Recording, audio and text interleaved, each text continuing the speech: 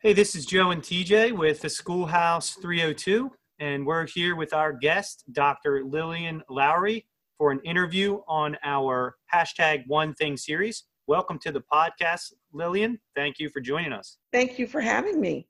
Our hashtag One Thing series is meant to provide listeners with an interview with a great leader on a topic, and then dive into some growth strategies with our 5 leadership questions. This hashtag One Thing series is focused on building a culture of energy and enthusiasm. At the Schoolhouse 302, we're always trying to get to simple so that our listeners can lead better and grow faster. Our guest this month is Dr. Lowry, who is a distinguished leader within education.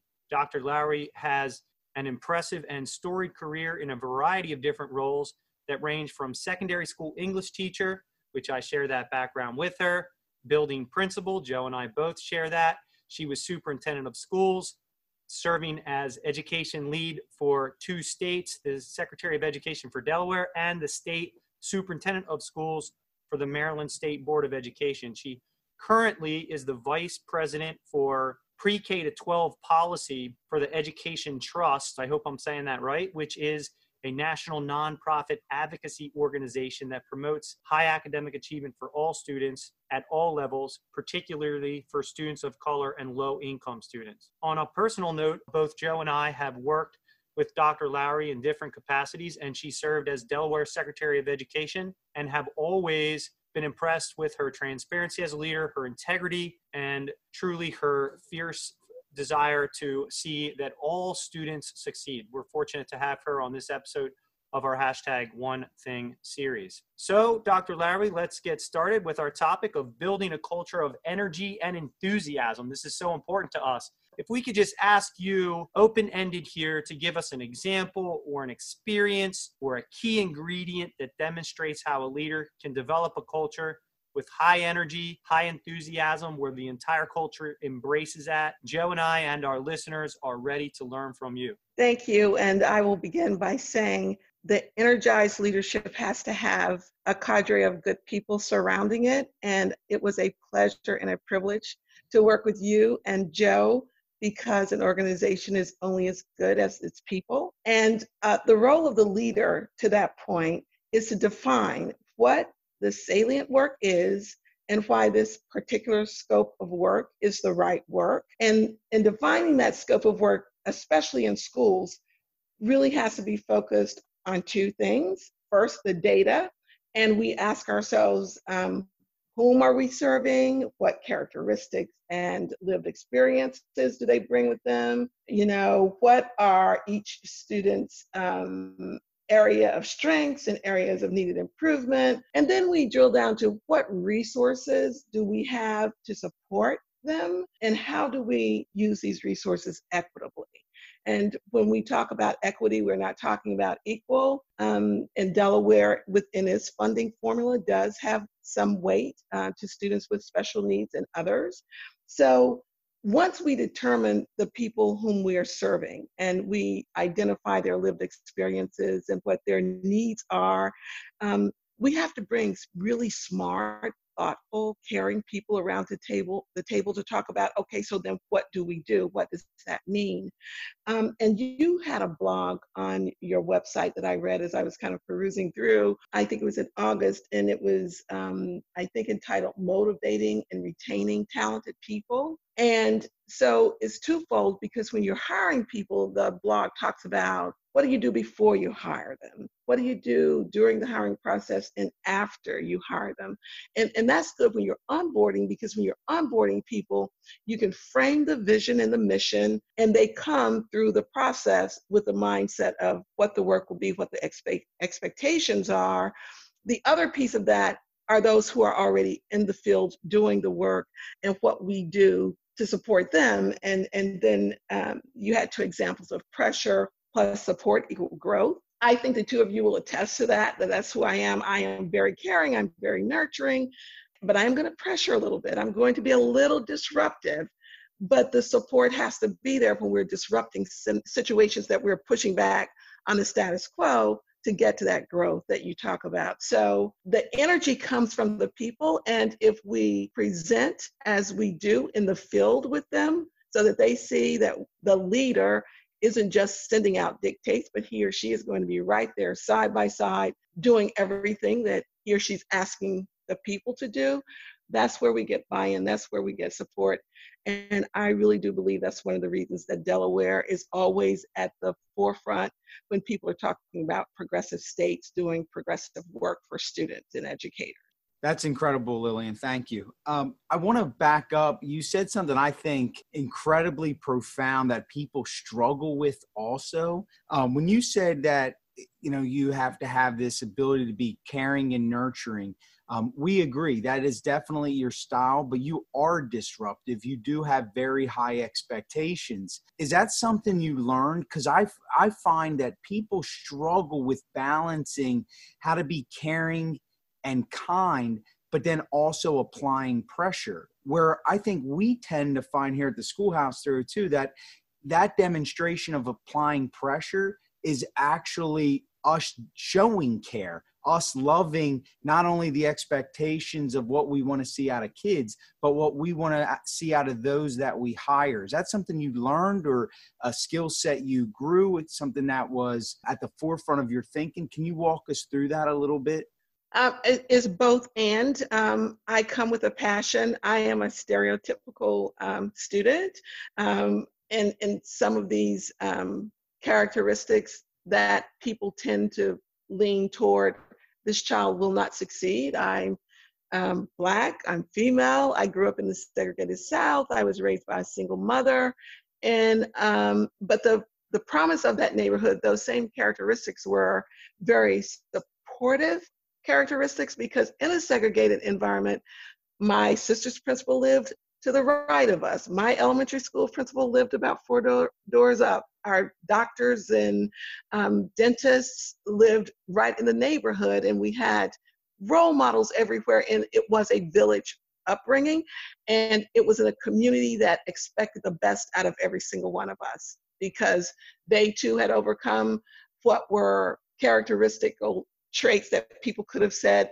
would really put them on another path, and they excelled. So we saw that. We saw it could be done, and they were paying it forward. Couple that with, I have worked with some amazing leaders. I worked with Bud Spillane, who was in Massachusetts and then came to Fairfax County, Virginia, and his mantra was keep the main thing the main thing. So I think the most salient answer to that question is I always focus on the child. That is my focus point. And I'm going to love everybody and take care of everybody around that child. But make no mistake, my major interest is what we are doing for these children every day. And what I can do to support you in that work, I'm going to do. I'll run in front of you and take whatever bullets are kind of sent our way. I think when people understand that I've never had ego around my work, I'm not into titles. I'm not into positional power. I'm into getting things done for kids. So it is both a lived experience and a result of strong mentors who believed in equity and equality. And if you would read the biographies of any of the people's names I may call during this particular interview, you will find out they were the same. Supportive, will be present with you, but push, because we've got to make a difference in the lives of children. That's incredible, and we couldn't agree more.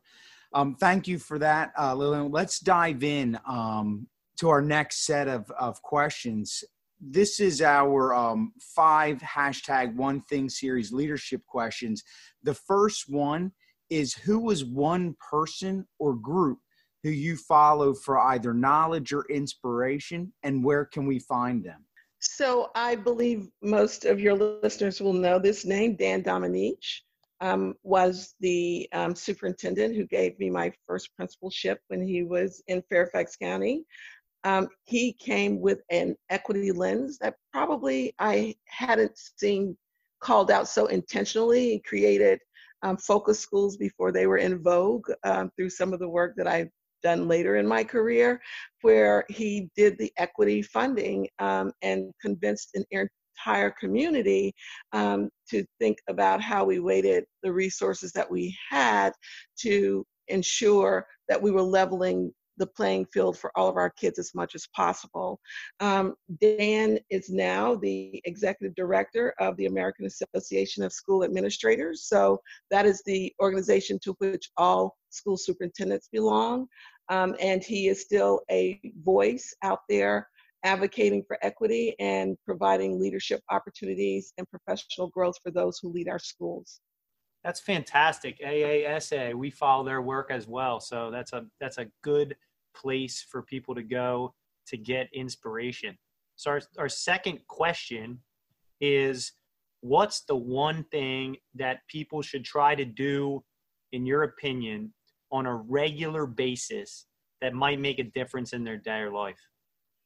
So this goes back to one of your earlier questions about how do we push and pull at the same time, nurture. And it's very clear, let's listen to the people that we serve. And those educators who are in those classrooms with our children each day show up to do the best that they can. We've got to understand who they are. The same way we look at our children, that's the same way we have to look at educators. And sometimes they talk and it's kind of blowing in the wind. So as a leader, I have always been one to actually listen. And beyond listening, I make sure that I hear what I'm being told. For example, when we were rolling out the Common Core standards, and at the same time we were rolling out the evaluation system, the teachers were pushing back saying it is unfair for us to be evaluated in an assessment we haven't seen. There are no trend data. We don't really know how the assessment's going to work, but our professional careers hinge on this. And at first I was like, oh gosh, these folks are kicking it down the road. But I met with the Teachers of the Year every month, and they were trusted advisors. And I said, unpack for me what you mean delay this, because I'm getting a sense, that I have this sense of urgency for our kids. And they're like, we do too, but we've got to unpack the standards. We've got to build a curriculum. We've got to come up with the unit and lesson plans and know what the skills are. We're not saying that we don't believe in this work. We're all in. We're saying we need time. And so if I had only listened to them and walked away with my implicit biases around change, I would have said, oh my gosh, they're trying to kick it around the block, so hopefully it'll go away. But when I really took time to hear what they were saying, I supported them and asked for the delay, and we eventually got it. They didn't want to not do the work. They wanted to do the work well. Yeah, that's a great point. And I will take that away, that listening is imperative. But I like also what you said, Lillian, about, you have to hear them. It's not just sitting in a room, it's also hearing them. Let's move on to question 3. What's the one thing that you want to know or be able to do that you don't already? Well, as you shared, I've had myriad experiences, but I've always walked into organizations that were intact organizations, be it a department chair, principal, a local superintendent, state superintendent, and we were being a little disruptive because when we looked at the data and we still saw gaps and we had tried and tried, we hearkened that adage, the definition of insanity is to keep doing what we've always done and think we're going to get a different result. So what do we do to disrupt a little bit and move forward? So I've done that, and I've done it with smart people like you and Joe. I've just been so blessed that way.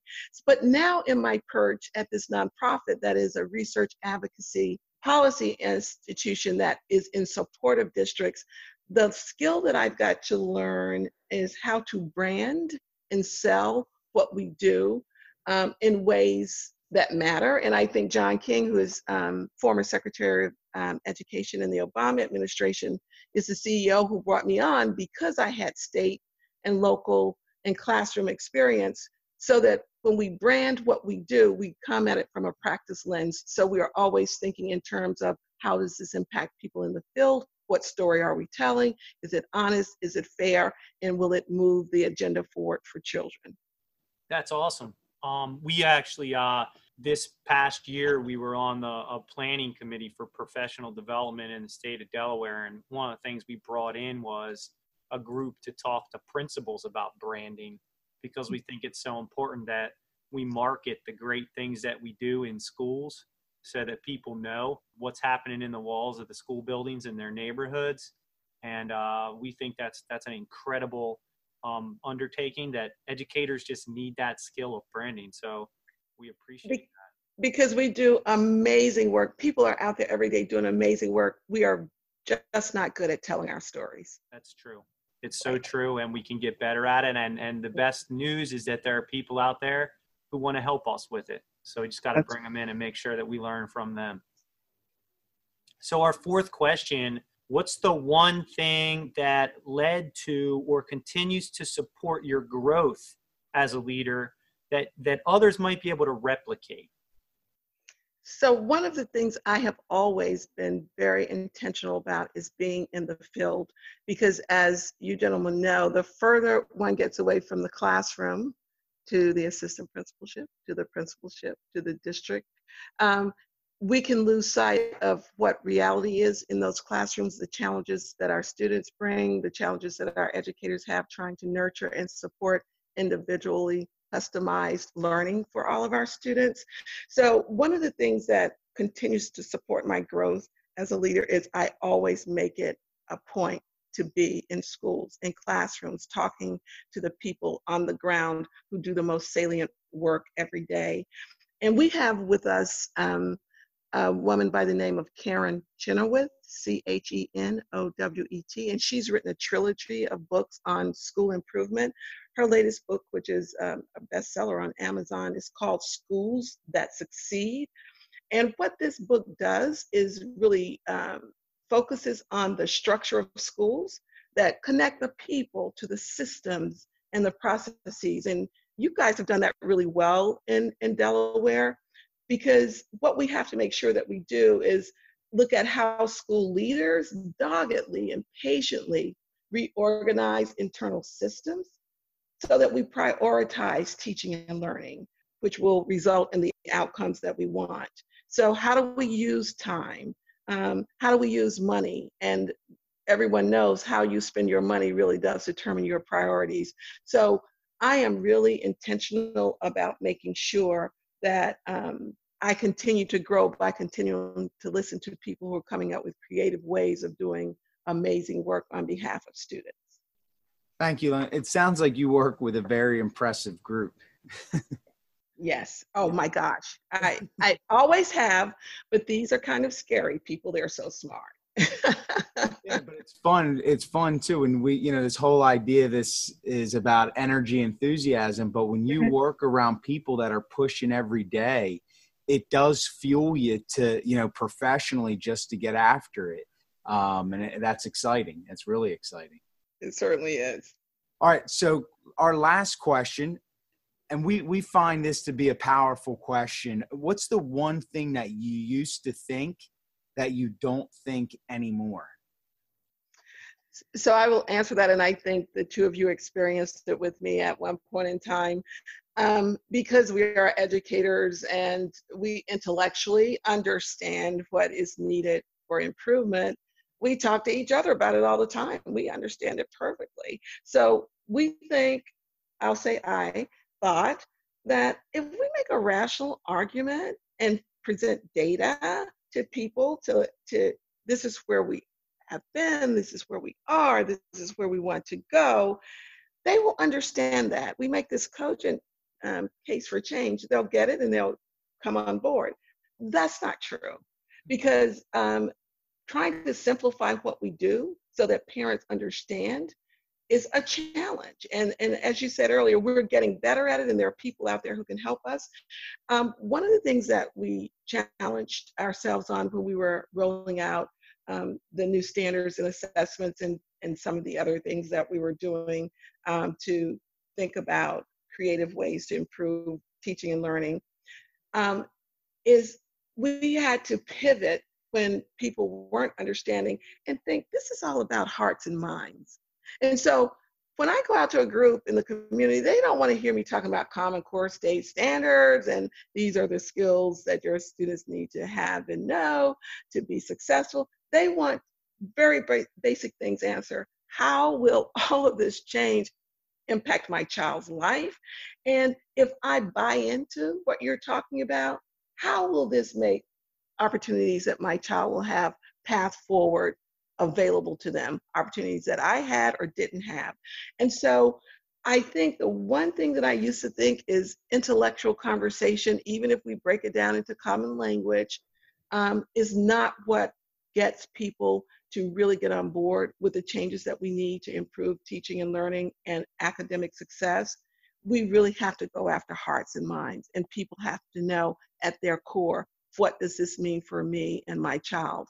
So that was lesson learned, and that's kind of where I sit now when I talk about equity. Equity, what you define as equity in your life and for your family would be completely different from mine, but how do we talk about that so individually families know how they will be impacted and better served?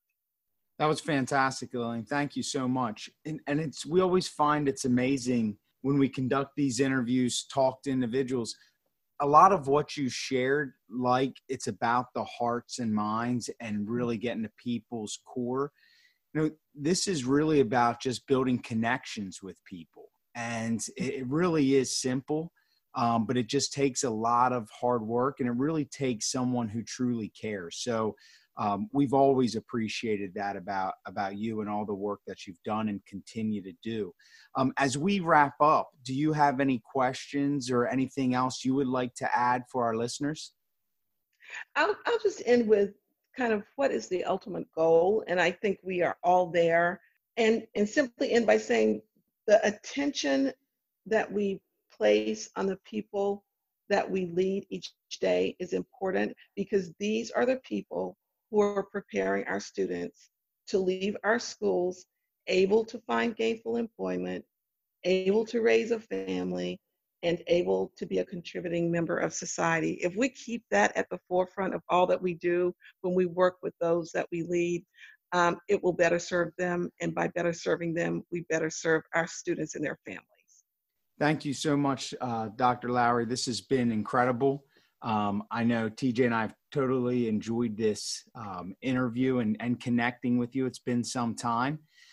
For our listeners, we just remind you to please follow our blog at theschoolhouse302.com for our blog posts, podcasts, and video blogs, all on the topic of leadership. We hope you've enjoyed our #OneThing series, and thank you, Dr. Lowry, again for joining us tonight. Joe and TJ, I am so proud of you and this contribution that you're making to the field. I am honored to have spent time with you. You're welcome. Thank you so much.